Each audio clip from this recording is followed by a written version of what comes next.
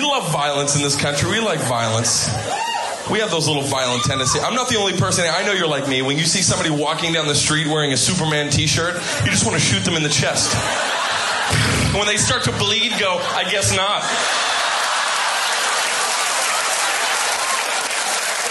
Don't wear the shirt.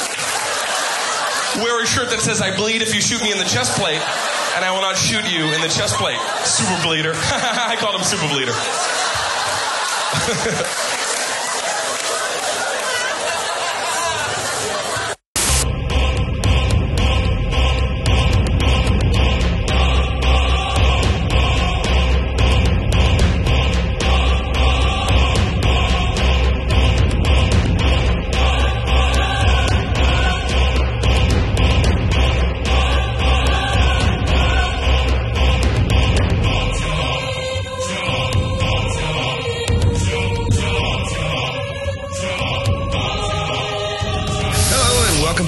Podcast. My name's Christopher Maverick. You can call me Mav, and I am once again here with Wayne and Katia. Hey, guys. Hey. So we talked about do we want to do anything special? This is show number 50. We've done 50 of these. Yeah. I was actually paying attention, so I have nothing special planned. But congratulations. We'll save that for the anniversary show, which is in a couple of weeks. Yeah, I have no idea for that. Then neither do I. Well, before I even introduce the topic, since you already, I heard a cheer, I will introduce our guest for the week. We have Nicole Free returning. Hey, Nicole. Hey, Matt. Welcome back. Welcome back. It's been a few shows since you were on. You've been on several times before, though. Yes, but I was in a couple of shows, so I've been pretty busy. So. Oh yeah, you were doing I did Old Ruth, and before that, I was doing Cabaret. So. Yep, it's exciting. I just saw a production of that here at Carnegie Mellon. It's very good. Which one, Cabaret or Phantom? Cabaret. Yeah. Cabaret. Yeah, very good. Nicole takes credit for that, even though she wasn't there. Yeah. No, I can sense your presence. Right. I was Frenchie. So when you were watching, there you go. Well, a little bit of housekeeping stuff. I did want to point out here's your celebratory thing for show 50. As we record it, and probably not when you're listening to it, but right now, Katia, you are in the lead of the box office game. Yes. Thank you, Captain Marvel. On the strength of Captain Marvel, you are currently winning the box office game. And I'm planning to add to it actually tomorrow night. Yeah. Are you? I haven't actually seen it yet. Yeah. Okay. We're trying to get the crew together. In all likelihood, as people are listening to this, Wayne is in the lead because Us is coming out this weekend. No. Everyone go see Captain Marvel. No one go see Wayne's movie. The thing is, if it only sells 2 tickets, I'm going to get 99% of the proceeds out of it because its Rotten Tomatoes score is crazy. Yeah, it just dropped below 100%. It had been for like the first 60 reviews, it was 100%, and now it's like 99. I don't care. No one go see it. Everyone start posting everyone start convincing everyone that it's a horrible movie. Mm-hmm. Hack Rotten Tomatoes. Yes, and that's what you want to do. Talking to Mav earlier, that was one of the few when we were doing the game, and Mav and Hannah being so, they had their plan and they had their strategy, and I was just kind of picking stuff out of the hat. That was my one strategic move. That was like my second choice, and it was my one strategic move. The first one was successful. I bet this is going to be a thing. So. Well, your biggest strategic move was just taking getting Avengers first. That wasn't strategic. That was luck of the draw. I have to say that I'm going to go see Captain Marvel this weekend. So have you not seen it yet either? I have not been yet. No, some of us have things to do, Mav. Some of us do not live at the movie theater. Nicole's job is watching comic book movies too. Sure, but still. Yeah, it's worth seeing. I did enjoy it, and I will also see Us probably. I never saw Get Out in the theater. I didn't see Get Out till afterwards because same here. I slept on it. I thought, oh well, this looks dumb, and nope, turned out it was not. So that was awesome. Yeah. So I don't think that's going to be a problem with Us. I think you'll be making a decent amount of money. Speaking of the box office game, I will also say, because in case I forget to say so at the end, I did a little bit of moonlighting this week. I am last week, as you're listening to this, I am on the most recent episode of The Protagonist again. That's our friend Joe Dorowski's podcast. We are talking about the book I Kill Giants, which one of my favorite graphic novels. So I concur. Yeah.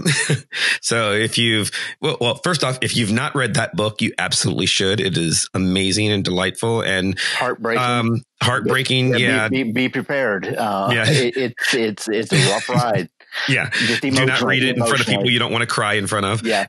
But read that book and then go download Joe's podcast. That's The Protagonist Podcast. It's linked in the show notes, the episode that I'm on. So that was a fun discussion. So. Nicole, you've also met Joe many times. I know Joe. I've known Joe for years from Pop Culture. Yeah. So, but this week, a little different. And this was kind of slightly comic book inspired, but not really. It's also just sort of, it's an interesting thing. Wayne and I were talking at the store about the idea of the Superman symbol. And the Superman symbol, probably one of the most recognizable images in the world. I would argue that the Superman symbol in world recognizability of what it means is probably up there. I said with the Christian cross and, probably the Nazi swastika. I didn't say all symbols are good, but if you're wearing a Superman t-shirt, you're making a statement that you expect people to sort of associate that image with a reference. You're telling people I'm a geek. Yeah. And this stands for hope or something for some reason. or Superman, maybe. Yeah. And I think the Batman symbol's up there too. And I think to a lesser extent, which, not to judge anyone's religion, but I'd say the Star of David, for instance, is a little lower on that list of recognizability. Really? Still pretty. Then Superman symbol and the cross. Yeah. Worldwide. Yeah. I don't think it's great that's true, but they're still pretty far up there, And I think that you get much lower as you go down. I pointed out the Awen symbol of Druidism. I know what that looks like, but that's way lower on the totem pole. But still, they're all symbols that sort of mean something. And then I thought, well, not all symbols are just like icons, avatars like that. A lot of them are just things like the way you dress. And we talked about the idea of, if you go to a job interview, you wear your suit. Yeah, and if you go to, a formal event, you wear your cocktail dress or your tuxedo. But what's the difference between a tuxedo and a suit? Not really much of anything, except for it's subtly different enough that it sends a different message. So, or if you're cocktail, you wear your cocktail dress to the coffee shop. We should talk about that. No, we should because the idea is, what are you saying when you dress a certain way? You are sending a message encoded in your clothing. When you wear a certain symbol, you're wearing a dress. If you're wearing a crucifix, people are going to assume you're a Christian. And then if you were to wear a cross and then get offended and you're like, no, I'm Muslim. Can a Muslim person wear a cross? Well, sure you could, but people are going to make an assumption. Yeah. So we're going to talk about symbols and what it means to wear them. That's the topic. Well, first of all, I think it's important to distinguish between what people interpret and why people wear things. Yes. Well, for example, I have worn relatively formal dresses to go work at a coffee shop because I want to wear my formal dresses because I make them and goddamn it, I'm going to wear them. Right. And I don't particularly care whether there's an occasion for it. But yeah, I have no idea particularly what that communicates other than I like my clothes. But I can wear it for no particular reason, just in the same way somebody can wear a Batman symbol or a Superman symbol or a cross for no particular reason other than they like the aesthetic of it. Right. So, I think that's an important distinction to sort of draw is why we might choose to wear something versus what the world interprets, even though there is a lot of overlap. Something that I know, Mav, you and I have talked about is basically, one of the uses is particularly of symbols, but I think of clothing and especially any visual markers, tattoos, I think operate this way for a lot of people. It's signaling to other people, either intentionally or otherwise, that you're part of an in-group. Definitely.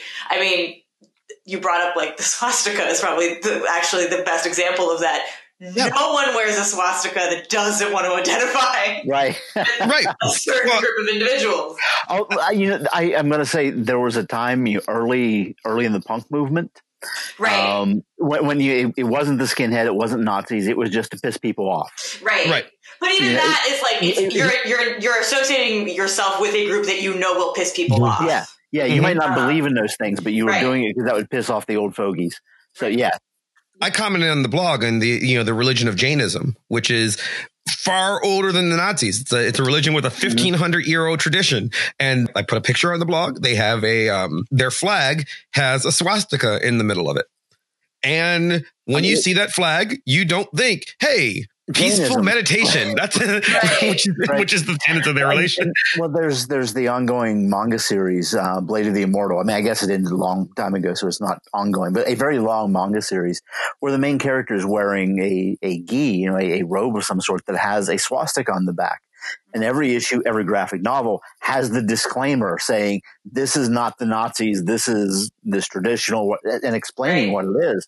But they had to put that disclaimer in every issue. Mm-hmm. So that's a case where the Nazis taking that symbol, whatever the origin was to begin with, wherever they found it, they completely changed the meaning of that symbol. It may have meant something for 10,000 years. By 1932, it meant something very different. Very specific. Yeah. Yeah. And very specific. Yeah. I mean, I think what Katia was getting at, and you can correct me if I'm wrong, any symbol, clothing or otherwise, has the meaning that the person using it intends, but also the meaning, to go back to our Death of the Author episode, the meaning that the person viewing the symbol sort of builds in their head. Right. Yeah, well, and the implied meaning and the inferred meaning. It depends on exactly. you're on. Yeah. Yeah. And you can't really say one's more powerful than the other. If whatever your reason for wearing a swastika, everyone's going to think you're a Nazi. That's just how it is. Yeah. Well, it's like this trend that has started, I guess, maybe the last few years, where you can go into, Target or JCPenney's and you get T-shirts that are designed to, echo old band tours or old advertisements, things like this. Pre-distressed. So, Yeah, the faux vintage. It's like, okay, so do you have you ever actually listened to Dark Side of the Moon, or did you just think that the prism with the light was cool? Yeah, I was amazed. I saw a Misfits, that classic skull logo of the Misfits at a Walmart recently. Like, have you really listened to the song Angel Fuck? Have you really? The Misfits, that band high on discount consumerism. Yeah. And that becomes the question. So if you're talking about something like that, if you're talking about, Pink Floyd symbols, band T-shirts, if you're talking about anything that you buy at Walmart, are you really identifying with that subculture, or are you just identifying with the aesthetic? I would say that in 1978, if you wore a Superman T-shirt, you were a geek. Yeah. Yeah, that's definitely not true now. In 2019, if you wore a Superman T-shirt, it means that you have a T-shirt. Yeah, it's not. I mean, it doesn't even mean you're a comic book anymore. Yeah, nobody buys it not knowing what it is. Right. But it doesn't mean you've ever read a comic or seen a movie, Or that you even have any particular strong association with it, because it's so like, for example, I have like a 5-year-old nephew that I practically guarantee has a Superman symbol shirt, like pretty much every, small child. Yeah. Does he have any idea what that means? No. Probably his parent bought it for it. Do his parents read Superman comic books? No. But it's like, this is the thing that you buy for young children, particularly male children of a certain age. I think that there's also a distinction between symbols like this that have gone completely mainstream and ones that have not yet. Because if I wear a T-shirt with Squirrel Girl on it, you could make certain assumptions about my reading habits. I'd assume you're a 40-year-old man. That too. Yeah. But so I think I think in some ways, Superman and Batman symbols, because they're so prominent, I wouldn't say that they're evacuated of meaning, but they're pretty close. There was, I want to say at least 10 years ago or so, it was one of those shows where they count down the 100 greatest pop culture icons. And I just remember because Superman was number 2, like most recognized in the world. What was number 1? Oprah. Yeah. Okay. Wow. Okay. Wow. I'd have guessed Mickey Mouse, but yeah. It was culture icon. I don't know. Mickey Mouse, I feel like, has kind of like disappeared from most kids. They just, because there's not. Yeah, maybe. Because, I mean, other than the fact that he's a character at Disney. Yeah. He's not like in the movies anymore. Yeah, he doesn't have the presence he once did. Yeah, but I think we're talking about the T-shirts at Walmart or whatever. That becomes a commodification of these symbols, and that like how can we make money off of this? And obviously if you're the person who licenses out the Superman T-shirt, you're making a tremendous amount of money, and in ways that you can't license out a swastika or a Confederate flag or the cross or whatever. Well, but you could the Confederate flag. I mean, you can do your own design of it, certainly, but. Well, yeah, but I mean, the Confederate flag only became, realistically, the Confederate flag became anathema to capitalism in the last 2 or 3 years. Like you could buy Confederate flags at Walmart until like 2015 easily. And then just suddenly we just hit this weird cultural moment where everybody was like, well, this means you're racist. Maybe we shouldn't sell these. And it's like, well, it always meant you were racist. Well, and there's still lots of places to buy it. I can drive less than and it also depends on where you are in the country too. Yeah, right. Yes, I noticed that when I was down visiting Katia this last summer. Yeah. No, you were in South Carolina, land of where there's certain games you can play on road trips that you cannot play in other parts of the country. I think I mentioned on the show when I got back, I drove past a store called the Dixie Store and did not go inside because that looked like not a friendly place for me. I can take you 50 miles south of here and have the same experience. Yeah, well. Yeah, north of the Mason-Dixon line, but does not believe that it is. Well, but I think that's my association with it. I mean, for all I know, it was a perfectly lovely shop that loves black people. But I'm driving through South Carolina and I see a place called the Dixie Shop or the Dixie Store or something like that. And their logo is a 14-foot high Confederate flag. Yep. I was looking for a gift shop, but I think I'll just drive to the next block and see what happens. It could just mean you're a Leonard Skinner fan, because it's on every album. And the way they utilize that in their marketing, we're Southern Rock fan and Southern Pride and all that stuff. And you're right, we've hit this place recently where it's taking on different meanings. Some of its original meaning that has been washed away by bands like Leonard Skinner using it. Once again, or Dukes of Hazzard. Yeah, or Dukes of Hazzard, right? Yeah, my roommate Marcel, who's been on the show, who is a black man, has a Dukes of Hazzard Hot Wheels car.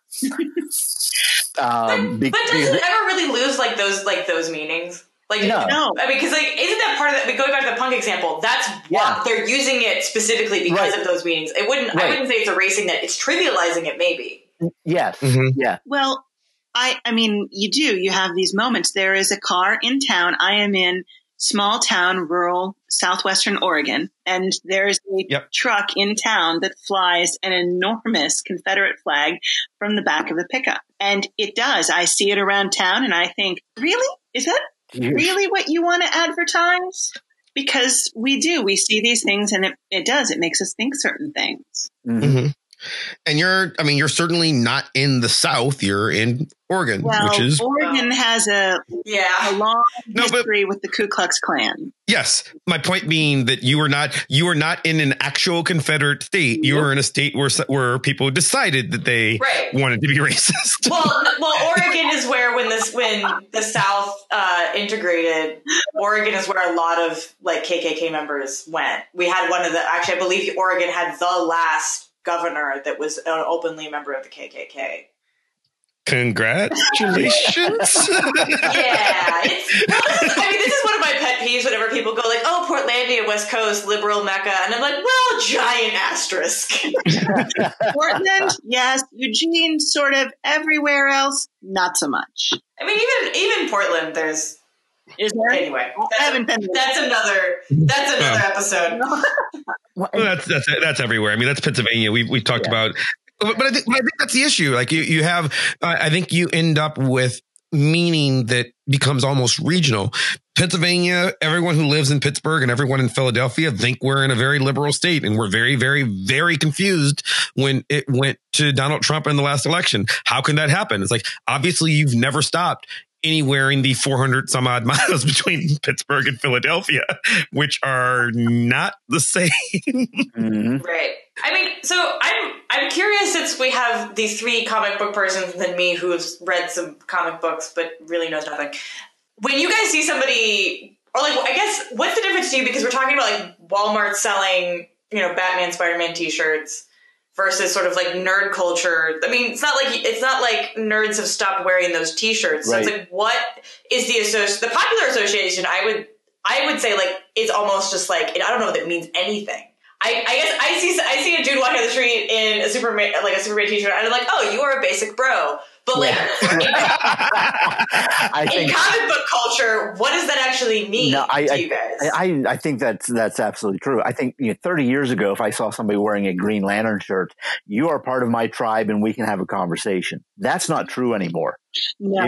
Not for Green Lantern. I think you have to get like more obscure. Yeah. I think that for the comic book subculture, I think the symbology that you announce yourself as a member of the subculture with becomes more particular as comics became, or not comics, but as because be very specific, as superhero memorabilia became more mainstream, comic book fans began to announce themselves with more particular stuff. Well, and anybody who can recognize my Mage shirt for being a Mage shirt and not a Flash and or Shazam shirt. Right. They become cool. I don't even know what these words mean. Right. Yeah. Well, no, that's exactly the point. Fine. Right. That's exactly the point. If you're wearing a Mage shirt and people know it's Mage, then that's a little bit of extra cred. It's if you're wandering around in a Grendel t-shirt, and people are like, what the hell is that? There's extra cred there. Right. I made the comment on the blog. I pointed out that I have, I bought at Wayne Store. I have a purple shirt with a yellow bat on it. It's the Batgirl symbol. And I wore it because I like Batgirl. And both my wife and my mom thought, oh, you have a Batman t-shirt on. And I said, I do not. And they're like, but that's the Batman symbol. But that's the Batman symbol. And I said, it is not. And it's like, how do you, and it's like, well, what is it? And I told my mom, ask Sophia. Sophia is my niece, who at the time was 6. And Sophia looked at the picture and that my mom showed her on the cell phone. And she said, it's not the Batman symbol. And my mom's like, yes, it is. And Sophia says, don't be silly, Grandma. That's a Batgirl symbol. You can tell because totally different. Yeah. You can tell because the shirt is purple and the bat is yellow. Obviously. Shout out to my 7-year-old niece who can't listen to the show. Yeah. And it's just like, you're being stupid. But that's but she, she at 6 was enough of a geek that I knew she would like sort of understand that. Right. But again, I also understood that there's going to be, I think when I bought it, I probably even mentioned to Wayne, this is going to be great. I'm going to wear this and see how many people are going to think it's Batman. Yeah. And there are shirts I have, comic shirts that I just assume most people are. And I wear the stuff that I like. These are books that I identify with that I like. But there are ones that I've stopped trying to explain to people what it is. Like anybody who, my Nexus t-shirt, like, ooh, Space Ghost. Like, yeah. Sure it is. Yeah. You should like a QR code on the back of your shirt. You could scan it with your smart. Be like, the Wikipedia article on. That's a good idea. You could be a source of comic book education for the masses, Wayne. Now, comics are weird, though, because I think that bands are that too. Oh, yeah. I don't think in 2019 it means anything at all to have a Pink Floyd t-shirt on. Right. Yeah. Somebody might actually enjoy Pink Floyd, or they could just have got a t-shirt at Target or the thrift store or whatever. Right. I think anybody who has a hit album, then the shirt loses its meaning. Yeah. Well, I don't know about that. Like, I think it also depends on the time period of the band. Like, so for example, very different. But like, if I see somebody walking around, especially somebody my age, walking around with a Taylor Swift t-shirt, I can safely make an assumption that they actually listen to Taylor Swift. Yeah. Because despite the fact she is also a best-selling artist and everything, because like, that is a particular genre of music that not everyone necessarily, like I wouldn't imagine somebody walking in, like, even though Taylor Swift t-shirts I'm sure are sold at big box stores, I cannot imagine most like men or women in their 20s, 30s, 40s picking up a Taylor Swift t-shirt. Find one, yeah. She's famous, but she's not ubiquitous in the same way as Pink Floyd is. Well, I think it's also just like Pink Floyd. Well, yeah. Well, I think it's also Pink Floyd has like entered the cultural zeitgeist in a way, just because it is older, and it's also because like it's a thing that people could be like, oh, this my parents listen to this, or at this point, possibly people's grandparents. I have that one. Horrifyingly enough, I have that one completely white T-shirt. I tell everybody is a Beatles T-shirt.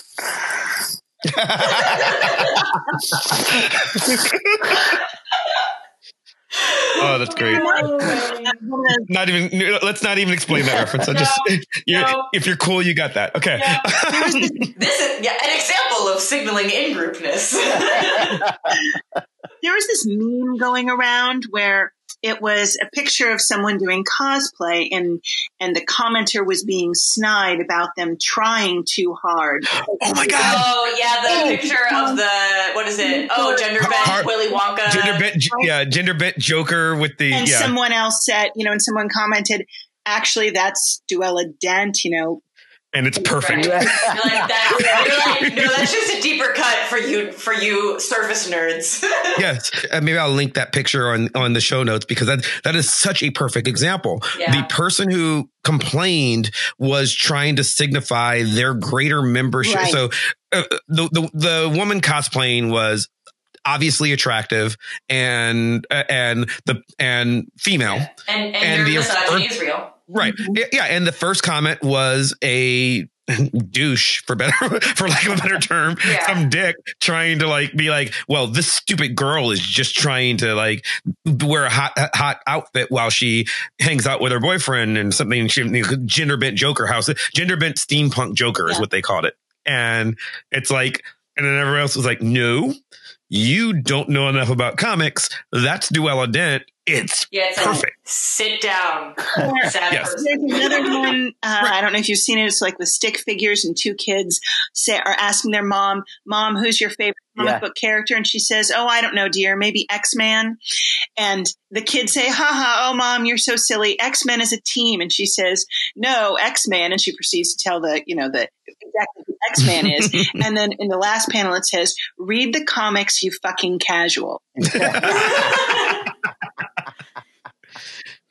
Which, if it had been a guy, I honestly, Mav, I could see you saying that to your kid, but. Right now, I'm just in shock over the fact that X-Man is old enough that that's a classic character. What the fuck world do I live in? No, X-Man is some gratuitous, to me, X-Man is some gratuitous sales ploy that they did a couple of months ago to just bring in, to bring in new kids who aren't real comics fans. That was almost 20 years ago. A couple of decades ago, not a couple of months. Yeah. So, okay, I have a separate question, because the way that I come at this stuff is from sewing and an investment in certain worlds of DIY fashion, where I don't see a lot of the same kind of gatekeeping that I see in video game culture, comic book culture, nerd culture broadly. Really? So, because in video games, I, especially as a female going into a video game store, I remember when I went to buy my PlayStation, they kept trying to talk to my then boyfriend, and I was like, oh yeah. And I was like, no, sweetie, I'm the one with the money. This one does not play video games. I'm buying the PlayStation. I know Kadia's ex. He is not the geek that she is. He's my friend. Not in that way. He is not a person that you would look at and be like, this is a person who's a serious gamer. No. He's a very artsy, kind of poet, furniture builder kind of guy.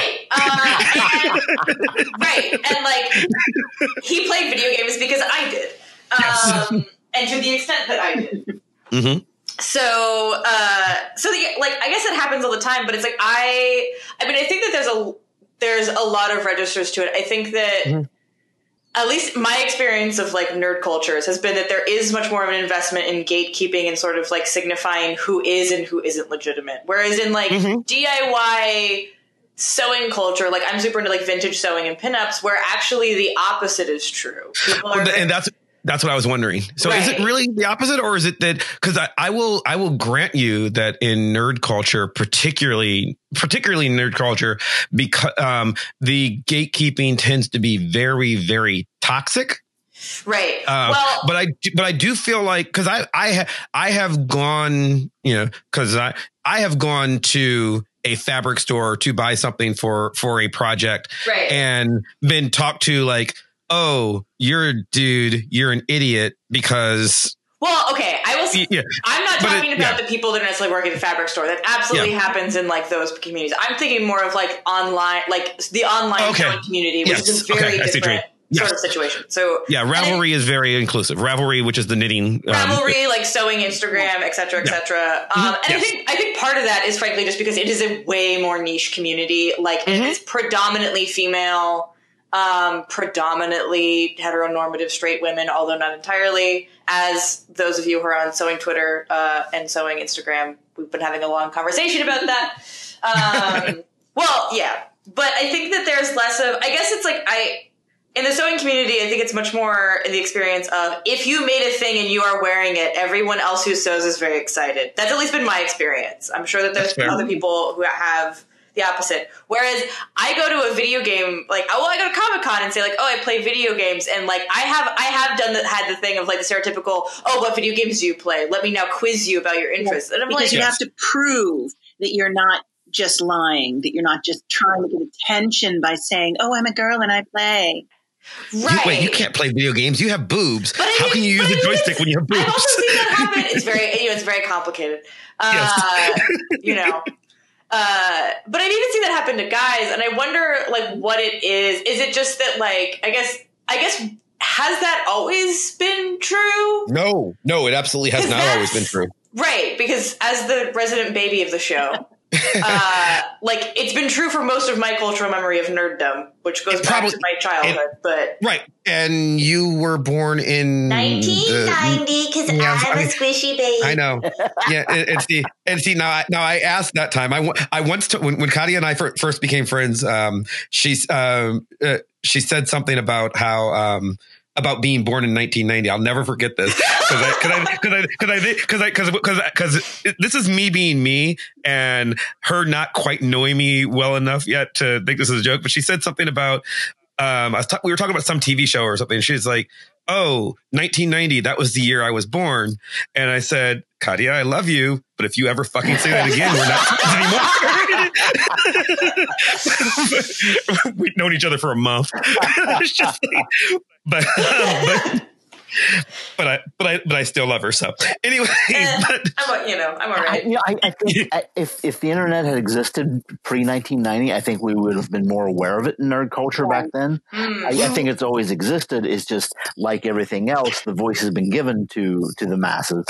I think it existed, but I think at Comic-Con 1985. I'm trying to think the first one. The first Comic-Con I ever went to.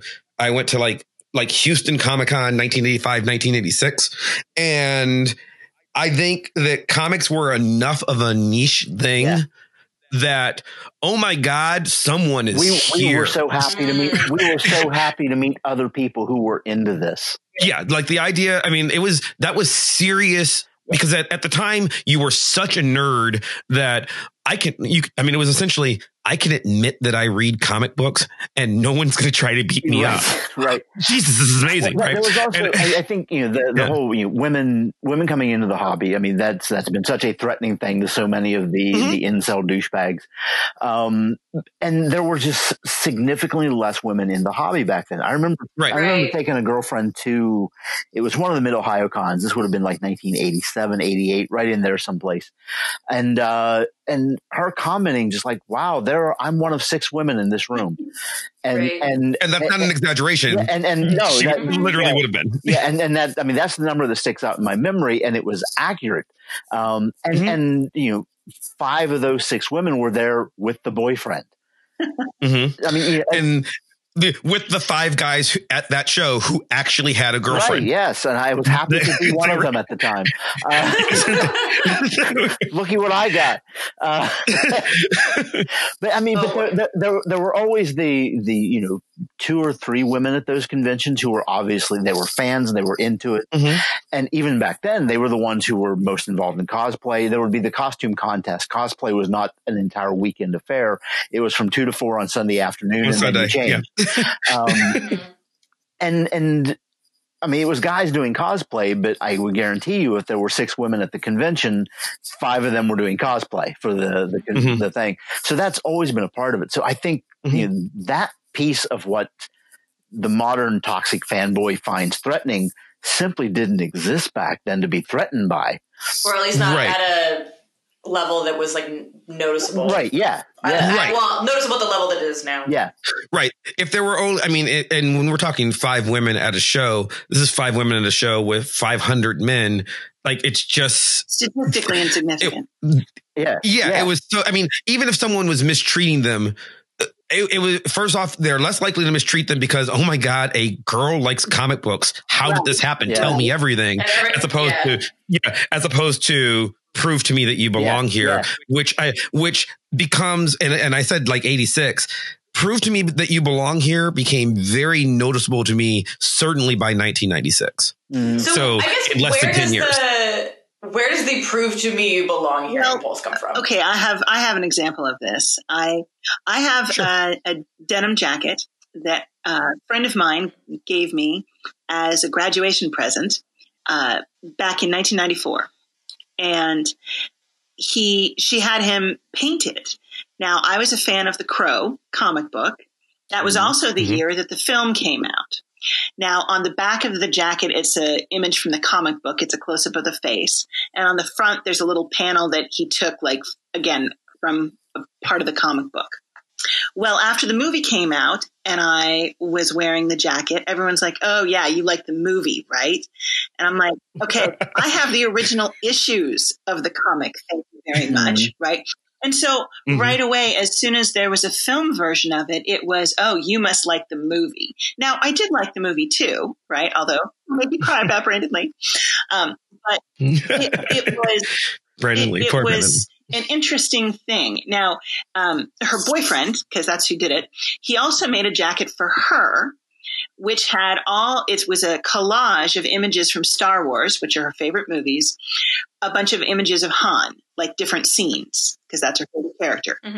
And again, when she would wear it, and because we were roommates for a while, when we would go out and if we were wearing these jackets, we would get, it was an interesting mix of guys who either wanted to talk to us like, oh my God, they like this, or who were like, have you even seen all of those movies? Right? I mean, do you really know? Is that your boyfriend's jacket? Right? That kind of thing. It's a very strange thing. And I don't know. I mean, if you say you started noticing it by the mid 90s. Right. Now I'm male too. So I'm going to notice it later than it actually starts.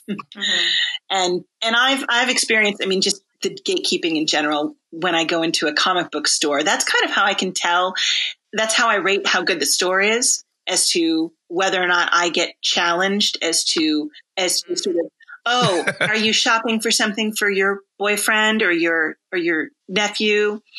And when I get that sort of thing, I usually pull out some obscure issue and like, no, I'm looking for, like issue 38 of James Robinson's run on Starman. Do you have that one? And when they go, I'm like, oh, you've got to have that one, right? Because that's when blah, blah, blah, blah, blah happened. But some comic book stores, I have to be very clear, are wonderful. I know a few that are great that you walk in and it doesn't feel like somebody's personal stash in their basement and, oh my God, why are you here? Stop touching things, go away. Like, oh, you have goodies. Well, Wayne's store, when they first moved to their current location, Stephanie, my wife, who's been on the show, Wayne begged her to come in for the Steph test. I remember it took her 6 months to show up because at the old location, we were going to dinner after I picked up my comics. Steph would come, knock on the window and stand outside because she was afraid to go inside. and not because of us. We are all, I think Mav will back this up. I think we're one of the most welcoming comic shops in existence. Right. But She did not want to be in that building. and some of it was the other fans who were there. It was Wednesday. It was New Book Day, and it was a crowded store. Mm-hmm. Right. Then when they opened the new store, which is frankly, it's across the street from the old store. They just moved locations across the streat.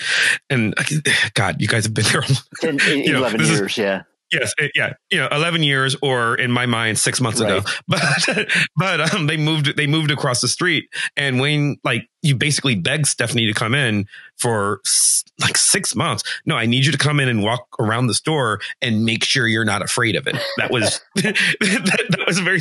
He was like, because you told her, he was like, no, when we were designing stuff, I specifically had you in mind. This has to be somewhere where Stephanie won't run, because the old store wasn't particularly welcoming in a lot of ways.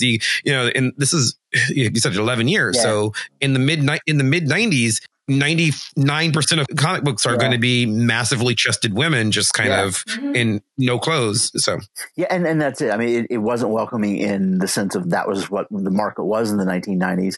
It also wasn't welcoming because it was just small and not room to move. So, right. So you can't get away from the images of boobs. I do want to move back to the other topic, though, because I mean, we're centering on comics as like sort of how we signify it. But I mean, I think we got there by, I think that there is a certain point where if you wear a comic book with Starman on it, as Nicole said, if you wear that on a shirt, that definitely signifies you as an actual member of the tribe, so to speak. I wonder if you're wandering around, and Nicole, maybe you can answer this. If as a woman you wear that obscure shirt, like if you're wearing a jacket, I can see that. But if you're wearing a t-shirt that is obviously in your size with some character that hasn't been popular since 1986, like you had to work to get that to where I think it sort of signifies, sort of membership in a way that it's like if I'm going to, okay, sadly, they're not touring anymore. I'm very sad. But if I was going to a Rush concert, now I've been, to 9. So, but if I go to a Rush concert, I'm going to wear, I guarantee you, my earliest shirt. I'm going to wear like my shirt from the concert I went to in 1988 because you want to prove that you're the real Rush fan. I'm not somebody's date that I okay. Right? Just because I'm old, I saw them in Pittsburgh in 1979, but I'm old. So. Well, I'm sorry, I didn't see them until I guess no, and that's the only time I've ever seen them. That's not meant as a one-upsmanship thing. It's like, oh, I'm fucking old. You're not that much older than I am. But it is sort of that you want to sort of prove your cred, right? And so you're right. If I was going to go somewhere, where I was worried about that, I wouldn't wear, I have a t-shirt that I picked up at Target that's the floating heads from Marvel, just because I thought it was kind of cool. But instead of wearing that, I might wear something like my Green Lantern t-shirt that is the Kyle Rayner Green Lantern. Right. Yeah. Mm-hmm. Because yes, that signifies a different level of involvement. And I don't know if it's so much that I want to brag as that I don't want to be harassed, right? I want to make the statement that I know this stuff. So it's not, oh, did you get that as a present? Right. So then again, these days, like we've said, it's hard to assume anything because if I see somebody wearing, a Led Zeppelin t-shirt, they may not even know who Led Zeppelin is. They just, it was a cheap t-shirt and they needed something clean, especially college students. Well, and that's it. So many of those classic bands. Like I say, you can when you can pick any of that stuff up at Target or Walmart or Hot Topic or whatever, it changes the context of what that symbol means. Yeah, is that even still a thing? Yes, Hot Topic. Okay. It's gotten way weirder. Okay. Well, no, I don't think it has. You're old now. Yeah. Hot Topic. Well, actually, Hot Topic's an interesting thing. Hot Topic, when it first opened, when I was probably middle school, was you couldn't buy girls' clothes at all. At least the ones in mine. And now it's like you could go in and I shopped with people at Hot Topic when it first opened. You could buy girls' clothes, nothing that you would have been allowed to wear in middle school. Right. That's what I was going to say. Yeah. It's like, it wasn't what I was going to say. It's not clothes. It's basically glorified lingerie, if that. Yeah. But anyway, that's like, I mean, and Hot Topic was also like the place where you got nerd t-shirts if you didn't know where to get nerd t-shirts. Right. Yeah. And I think that's still a thing, but it's just sort of Hot Topic has always been, their brand has been, hey, here's the alternative. Yeah. Here's the edgy alternative stuff that I wear when I'm 16. Right. Well, and it's the mainstreaming of like, it's basically the mainstreaming of punk. I mean, they're doing to punk what basically Walmart has done to the Superman logo. That's what I was going to bring up. I mean, punk, initially it's just this rejection of consumerism and capitalism and all this stuff. But now you can buy a Black Flag shirt at Hot Topic. Right. What does that do to the symbol? What does that, does that change the original message? Does that change the way it's perceived? It just means it's not really punk anymore. Yeah. And are the band sellouts because they're finally 30 years later making money off of something, But also, like, I think that, I mean, yes, it started with punk because that was the cool thing to commodify in 1995 or whatever. But like the idea of like what you buy in a Hot Topic in 2019 is very different. I think like because the cool thing to commodify that's edgy and punk is, sort of today they've got a lot of retro things that are throwbacks to 2007. Yeah. Like you can go there. You go there and you buy Sailor Moon t-shirts, which is my childhood. Right. But it is retro for you, right? Like to me, I was grown when Sailor Moon was a thing here. I was long grown. Just a couple months ago. Yeah. But that is the retro thing. So that if you're 16 right now, then Sailor Moon might not be old enough, but if you're 16 right now, you can probably buy t-shirts that are, I don't know, Friends or Seinfeld or, those shows my parents watched. Sailor Moon is also interesting because, which this might be like, Sailor Moon I think is also interesting as like a in-group signifier because Sailor Moon was like the first, I would say like girl-friendly mainstream anime that sort of showed up in the United States. Mm-hmm. Like that was like Sailor Moon was a big deal in the 90s, mainly because it was on Cartoon Network for a while, I think, actually. Yes, it was. So like it was a like all female superhero cartoon written for girls in a way that wasn't like gross, basically. It was sort of like it was like a more grown-up version of Powerpuff Girls. I'll go with that. Yeah. And I think that I think especially for women my age that grew up and that was like with Sailor Moon, like I think that there is a certain like, I don't know if I'd call it feminist, but sort of like camaraderie of like, oh, this is when like we figured out that sort of like nerd culture was accessible to us in a way that didn't have to be. We had to be fighting dudes all the time who were trying to do this gatekeeping stuff. And then, of course, I got into video games and then like, aha. So where does that go for other things? So we've talked about the symbols can change. We've talked about the message you're trying to send, but there's a halfway thing in there. I wanted to talk briefly about, you told the story. You will wear a cocktail dress that you sewed to Starbucks or whatever your local coffee shop is, because now in your case, you're doing that because you're proud of it because. Yeah, I've been thinking about this entire time is I think that I don't know if my relationship to clothing is entirely typical because I would say at this point, 60% of my wardrobe is entirely handmade. Right. So I think that clothing and signification means a very different thing to me because it's like, I'm not like, for example, I think the closest thing I have to a superhero-esque t-shirt is a t-shirt with Rila Kuma on it, which is relaxing bear, I believe in Japanese, which I did not buy to signify any sort of in-group thing. I bought it because I thought the cartoon bear was cool and I at least vaguely know what Rila Kuma is. But, yeah, I guess the closest thing I intentionally own clothes that do not signify have images, symbols on them because that is not why I wear clothes. I wear clothes because I like the way that they're made. I have particular associations with design details and like historic techniques and stuff like that like no one else is going to know. And I guarantee you, like no one in my neighborhood, I can go into a sewing store. I do like hand tailoring. Mm-hmm. I can go into a sewing store and half the time the people that own the place have no idea what I'm talking about.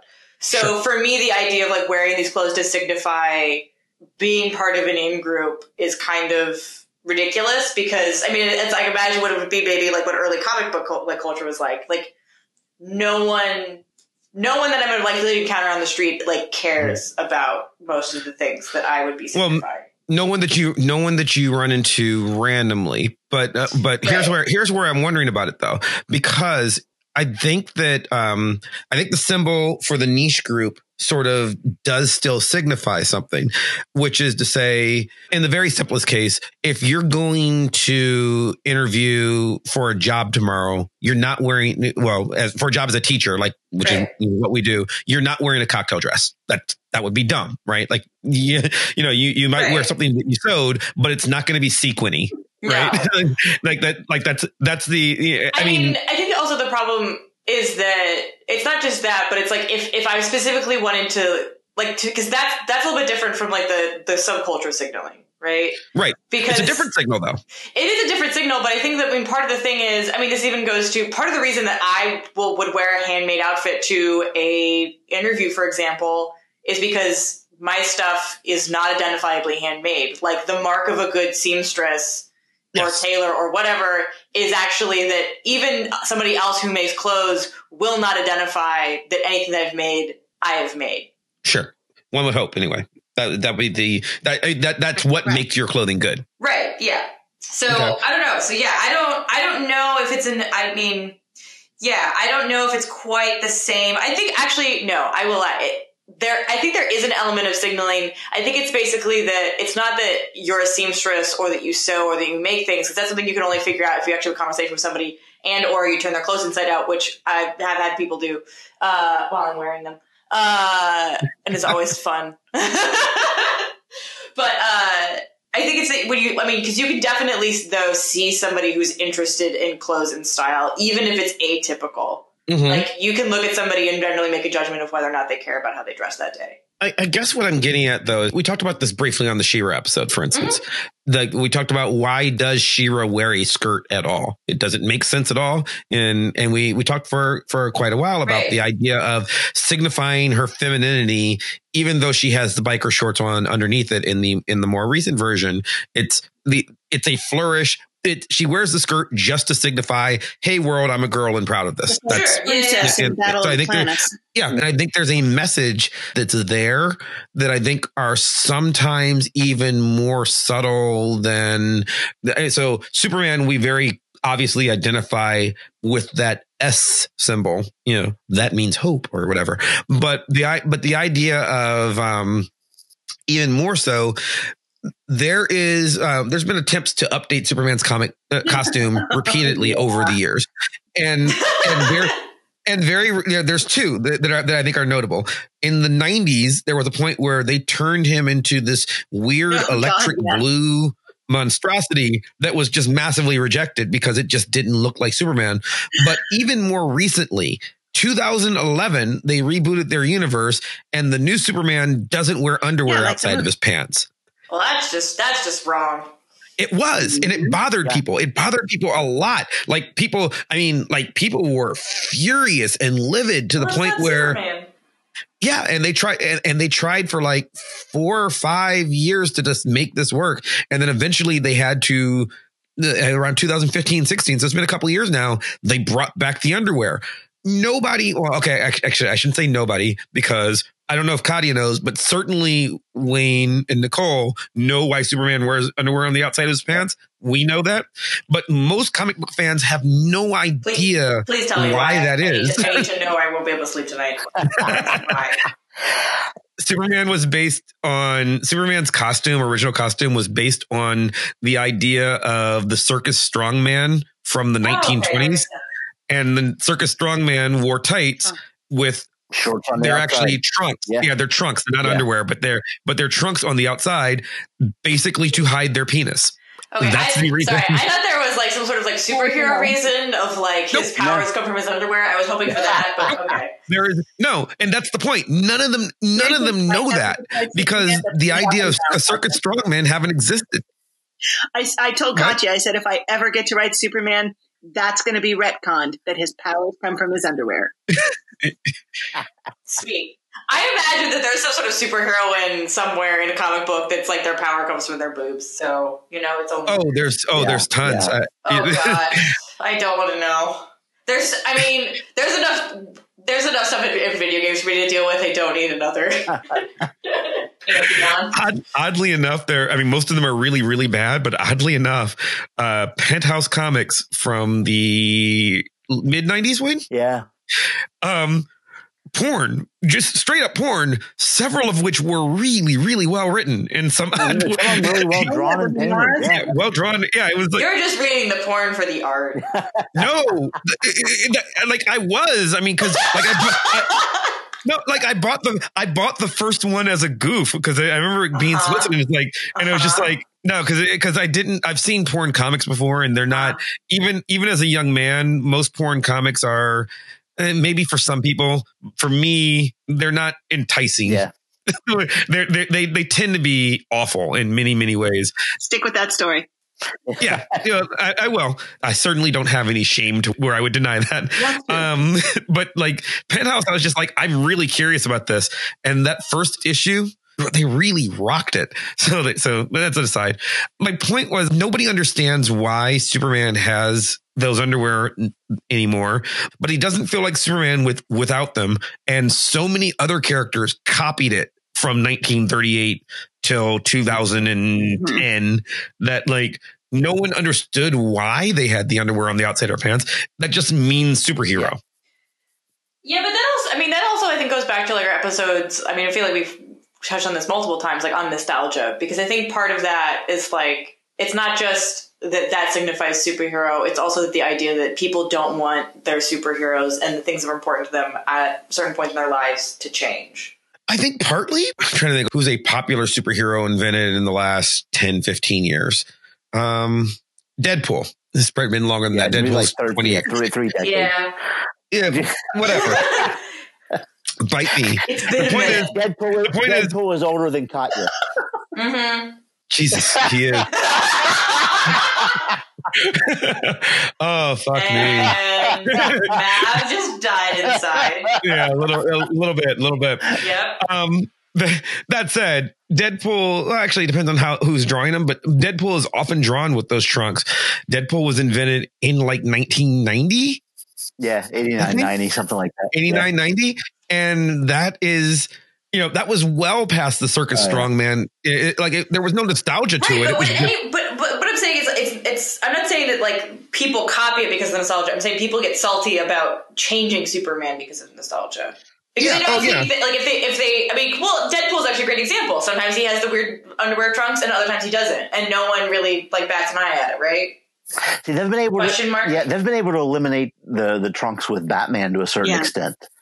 Yeah. In ways that you can't with Superman. And I think some of that is we've seen Batman in so many different variations of that outfit and the million, the undersea scuba Batman action figure and the way they merchandise all that crap. Somehow him wearing all black and not being able to see the trunks is just much more acceptable to people.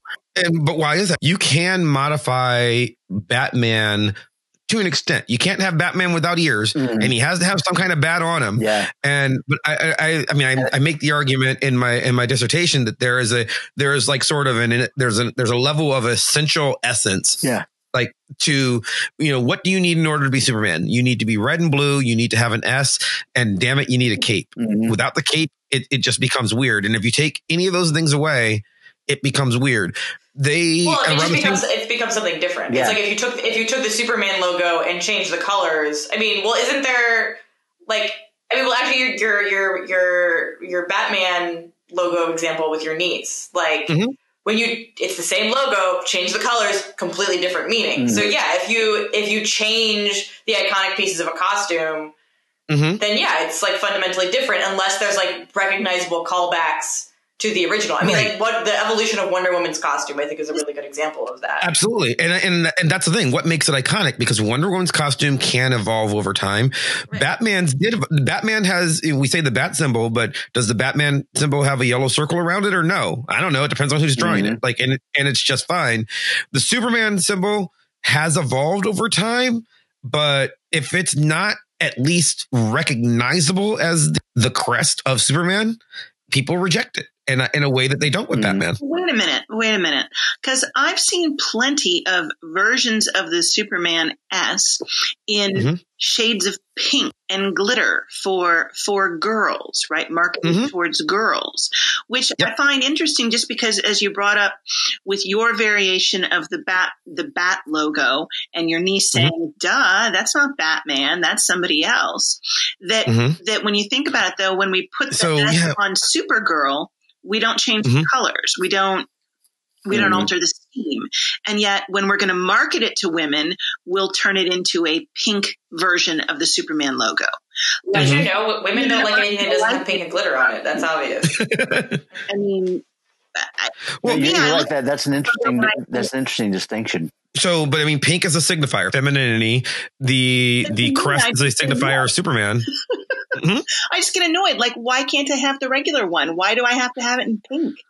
Well, you can, and that's what I'm wondering. I wonder. But also the thing is, I mean, this is an actual question because I imagine. So, for example, even as a non-comic book person, but someone who is relatively nerdy, I would not buy a pink superhero. Like, I would not buy a T-shirt with a pink Superman logo were I to buy a Superman logo because I know that is wrong. Like, and not like in a judgy way, but just sort of like, that's not Superman. That's someone deciding that basically I can't. I mean, it's like video games. It's like I can't have an actual video game. I'm supposed to play My Little Pony because I'm a girl. And to me, I'd buy one. I would buy one. Well, I mean, of course you would, Matt. But like, but no, like I think it's like that. It is a marketing and like making it like, to me that's symbolic of whether or not that's actually true. To me, that's symbolic of deciding like, women obviously want pink and glitter, regardless. Right. To me, the pink Superman logo means that it's more because I think that there's a meaning behind the color pink that we decide. I mean, it's arbitrarily decided. We decided pink means girl, and we decided that this S in the triangle means Superman. And to me, the pink Superman shirt is essentially sending the message that it is more important for you to know that I am a girl than it is that you know that I like Superman. It's like sort of overloading the symbol in a way that, I mean, of course they sell. I know for a fact they sell Superman S shirts that are in women's sizes, cut for women's bodies, that are just black shirts or blue shirts with Superman logos on them. I know my wife has one, so like that is a thing that one can buy. Yes. But like, and she does not have the pink one. So I guess there is I guess we should be fair. Some people just like pink better. They might like Superman, but they might just want it in pink because pink's their favorite color. So, but it's hard to find, but it is hard to, like I said, I would buy one, but mostly because I'd be curious. I don't know that they just like, it would be really hard for me to just walk into a store and buy a pink Superman shirt in my size. Yeah. True. Well, you're right there, but you don't see that with Batman or Spider-Man or some of that stuff. You don't see that stuff making that transition to. I've seen Batman. No, I've seen like pink glittery Batman logos. Okay. Yeah, I used to work at Joann Fabrics, and they made like pink Batman fabric for like for pajamas and stuff. But it does get to a point where, and I think maybe that's the ubiquity thing, right? Like I said, the Superman logo is ubiquitous. And again, I understand how someone who's devoutly religious might have a problem with it, but yeah, it's up there with, the cross, and probably more so than the Star of David, which is weird to me. But the Spider-Man logo is not there. Like the Spider-Man logo is recognizable, but I don't think the Spider logo is as recognizable as the Christian cross or the Star of David. Can I get a nice swastika t-shirt in pink? Okay. Probably. Right? If you can think of it, it exists somewhere on the internet. Yeah. Which is a shocking but true statement. Yeah. What I'm wondering though is like, is that like sort of, where that line is that like the symbol starts to be meta enough that it can lose meaning, right? Like the Superman symbol doesn't necessarily mean anything anymore. It doesn't mean you're a comic book fan because it is so ubiquitous that you can make it pink. You can and still maintain the Superman-ness of it. I don't think you can do that with other stuff. Well, Superman, though, it's not that doesn't have the old meaning of like, and I know I said like it's sort of like lost all meaning. It's lost all meaning, I think, to the comic, like to the specific. It's not specific to comics, yeah. Right. Yeah. I wouldn't say that it's like completely meaningless because like there's a reason I'm not going to go buy a Superman t-shirt and wear it because I don't particularly like the character. I don't particularly like a lot of the things it signifies. And it's like I said earlier, to me, this is the like t-shirt of basic broness. No judgment on basic bros, just not my jam. But so it's not that it's devoid of meaning, it's its meaning has changed. And I think part of it, I think this is maybe also why like the Superman costume is maybe important to certain people and not other costumes. And people are reticent to see it change.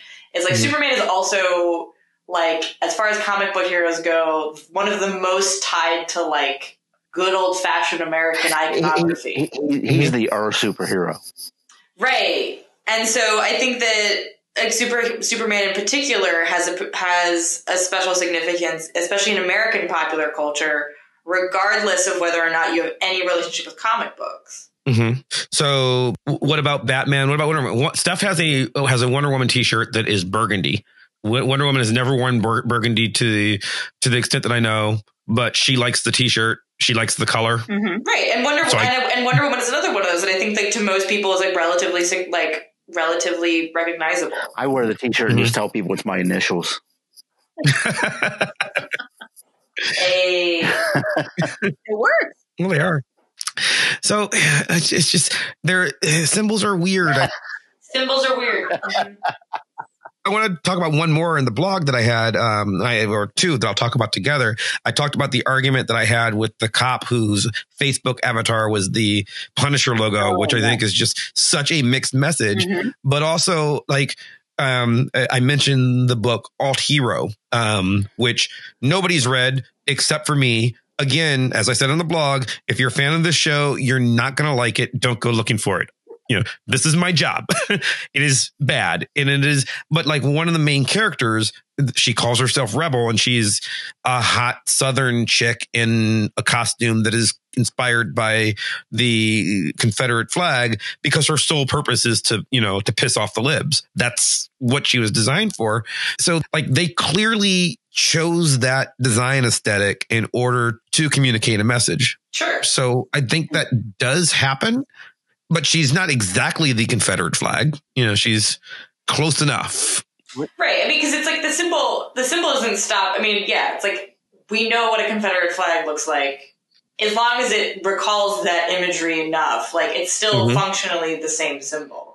Okay. Then what about the cop? Because he was talking about he felt police needed the discretion to know when was the right time to start to discharge their weapons because they know when danger is. And I said, I can't take anything you say seriously because your Facebook avatar is the Punisher symbol. And he's like, that doesn't mean anything. It just means I like the character. And it's like, no, the fact that you like the character enough to make it a Facebook logo means something to me. I think that goes back to like the idea. First of all, I think there's a difference between symbols used in fictional contexts and used in real life as associations. There's also a difference between his intention on the Facebook thing.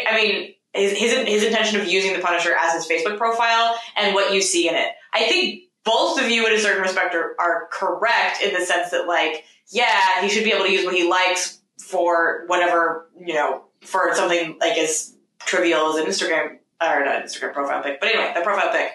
Yeah. But on the other hand, yeah, if you could tell like, oh, you're really into Punisher, what does that say about you that you identify with this character that strongly? Exactly. Whether or not you are consciously aware of that identification or not. I just sent a link to our group message. Nate Powell, who was the artist on March, did a really great cartoon recently called About Face, Death and Surrender to Power in the Clothing of Men, where he talks about the Punisher symbol.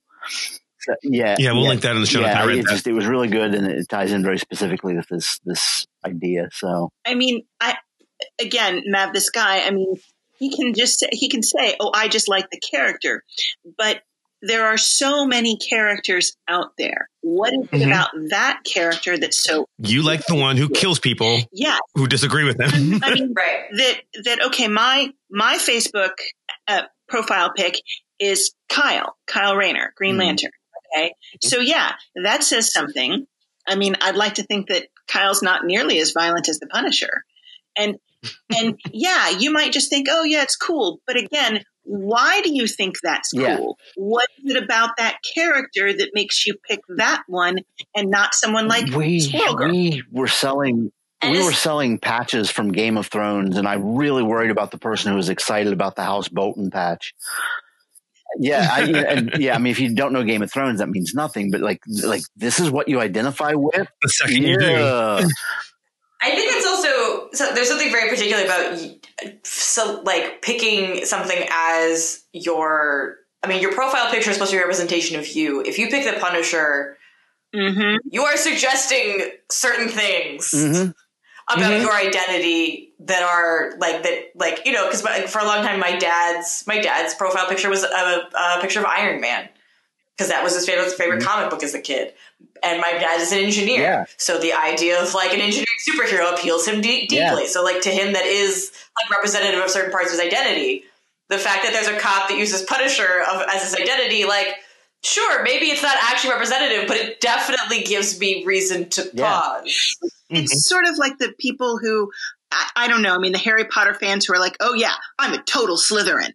And I feel like, that in general, those characters, are kind of not the greatest. I mean, not that they're horrible and completely worthless, but when someone's really proud of being a Slytherin, I can't help but think you realize who you're identifying with, right? I mean, oh no, my favorite is I bet someone with a Death Eater tattoo. Yeah. Wow. And this was also a person of color who was like, you do realize the Death Eaters are basically a metaphor for white supremacy, and he's like, no. They're not. And I was like, I'm like, dude, it's not even subtle. You're basically wearing a white nationalist tattoo. Yeah. And how did and that's kind of why I thought this today's show topic was interesting. It's not just the idea of symbols, the idea, and I'm including Facebook avatars as clothing, because I think they're, like you said, this is a profile pic on Facebook or Instagram or Twitter or Tumblr or whatever you're using. This is the image you've chosen to represent you as the visual signifier people see. And I think the clothing that you wear, and this is why I was going with Katia even making your own clothes. Yeah, sure, you're not wearing a superhero t-shirt, you're wearing stuff that you've sewn, but you've made the decision to wear that. Right. You sewed. I mean, and in fact, particularly in your case, you didn't sew things out of superhero logos. You could have chosen pink. You could have chosen Superman fabric. You could have chosen anything. You picked the fabric that makes some sort of, presentation, which your presentation might very well be, I look cuter in blue than I do in pink, or, for whatever reason, but you've made decisions to present yourself to the world. You're not just drawing a Superman logo on a piece of paper. You're literally putting it on your body. You're putting a Punisher logo on your profile page that you present to the world. You are wearing a Kyle Rayner t-shirt, a Pink Floyd t-shirt. You have made a decision to say, hey, world, here's something about me that's the first thing that you notice when you look at me. Right. And that's a message. I discuss this with my students because I actually talk about this when we talk about visual arguments, and talk about that, about how there's so many things about a person that you don't know until you get to know the person, which is why things that we can see, like what are they wearing? Are they wearing a Yankees cap? Are they wearing a Superman t-shirt? Things like that tell us things about the person that give us ways to connect to them and or think, ooh, maybe I don't want to connect with them. And it doesn't, even before we know how they intend it or how much they mean it. I mean, are they wearing the Yankees cap because someone gave it to them? Or are they wearing it because it's their favorite team and they can recite, all the stats of every year ever? We don't know, but we do start to make assumptions based on those clues. like you said, if you see somebody wearing the cross, you make assumptions about that, about what that symbol means. Yeah, they're a Christian, probably a Catholic. And if you say, I'm an atheist, how dare you assume? Well, I was like, well, stop. I mean, seriously. Yes. And they can then say, well, I only wear this because it was my mother's and she passed away and I feel close to her. And you're like, oh, okay. More information. But, Perfect. But now I've had a conversation with you. You don't have that information. Mm-hmm. It also makes them a little uncomfortable because usually I pick on someone in the class who's wearing something that has a logo and say, okay, let's talk about what this means. Making kids uncomfortable is the best part about teaching. What are you trying to say? Oh boy. Mm-hmm. Yeah. Real-time critiquing of the kids in your class, particularly when you pick one of the ones who's quietest. I not do that. This isn't until a couple weeks in, so I know, who I can do that to and not have them freak out. I'm not quite the evil teacher, just evil light. Evil light. Evilish. Diet Coke. You wore the Punisher shirt in pink. Yes. Glitter. So we've resolved nothing. No. No, we have not. Great job, guys. Well, I think it was a good conversation, though. And I think it's a weird one because I don't know, on a lot of our shows, we have like a deeper question. This wasn't like really that. This was more just like I wanted to sort of get towards the concept. And, we did brush up a little bit. We were trying to discuss the order of shows. And I think we should do next week. We should do the show on how subcultures work and what does it mean to be a member of one. And symbols are a big, big part of that. Are a big signifier of that. So that's something people can sort of tune in for, sort of a, part 2, so to speak. Well, now we can talk about yinzers. Yinzers and yinzers and hipsters and hippies and comic book nerds, everything. So brown punks, coat, goths, muggles. Yep. So Nicole would be a geek is what it comes down to. That's true. Yep. Nicole, thanks for coming on show with us this week. Thanks, Nicole. Thank you. If people want to know more about you, where should they go? Nowhere. I'm an enigma. I have a Twitter feed and it's just not that exciting. So, Well, gee, I wonder if it's more exciting than Wayne's Twitter feed. Wayne, where would people find you on Twitter?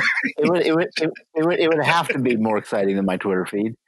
My blog, I haven't posted anything new for a while. So there it is. Katia? As always, if you actually want to learn about sewing, you can follow me on Instagram at Just That Nerd Kid. I also sometimes talk about video games and other crap, but Lately, you haven't. It's been a lot of new outfits lately. Right, because I've been like in a dissertating editing hole, so that's my only solace in life. Yeah, and it's also, I used to joke when we used to talk about your Instagram feed a lot on the show. I used to joke that Katia's Instagram feed used to be really, really amazing because it was like fabric, dress form, me and dress. Fabric, dress form, me and dress. Video game, fabric, dress form, me and dress. Fabric, dress form, me and dress. Union pose, fabric, dress form, me and dress. like she only had 3 topics, but lately it's just been me and dress, me and dress, me and dress, me and dress. And by the way, she's really good at it. So I don't mean to. It is not a complaint. If you want to see really cool clothes, she is good at it. Actually, you kept saying me in the dress, and now I kind of want to see you in one of her dresses. We can make that happen. The internet. It's the internet. If you want to find me in a dress, that is the thing that just look. Seriously. Yeah, it's probably not so hard. Yeah, not that difficult. I have no shame. No. I'm sure I have some pictures of parties. And there's no shame in wearing frilly dresses. If that's what you feel you need to do. I don't think that. There's no shame in being poor, only in dressing poorly. Sorry. I had to channel Zorro the Gay Blade for a moment. Oh, wow. Zorro the Gay Blade. That's a whole nother show. Probably true. No, I was going to say, I want to thank and mention just publicly on the show. I've had a number of people tell me they're listening to the show. The reviews are, we need reviews and likes and all that stuff. That's great. But thank you for the people who are actually listening and paying attention and telling me about it. You like it well enough that you will admit to listening to it when you see me in public. So that's good. So thank you. Yeah, thank you. And for those people, definitely leave us a 5-star review on iTunes. Take the time to write a review, because that will make us more famous, which will mean that there will be more people. And then, I'll stop begging. I mean, I won't. I'm going to keep begging, but. And then maybe Mav can found his own subculture that will still be appropriated. We'll develop our own symbols. And then one day, many years from now, maybe I will still be alive. It will be on a Walmart t-shirt. Oh God, you have me dying already. It's already it can take a long time. It's already in your name that your fans will have to call themselves Mavericks, right? Okay, I'm fine with that.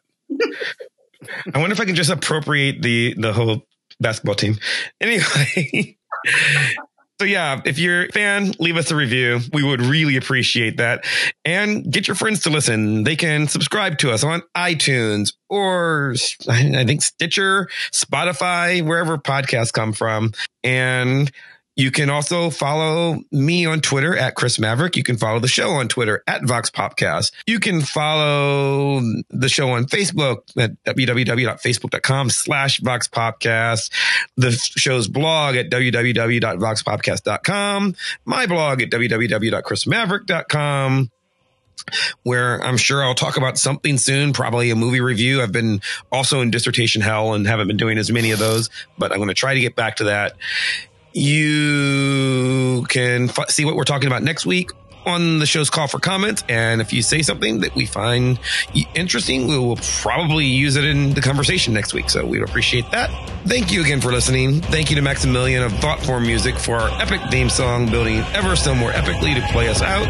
And we will see you next time. Bye. Bye. Bye.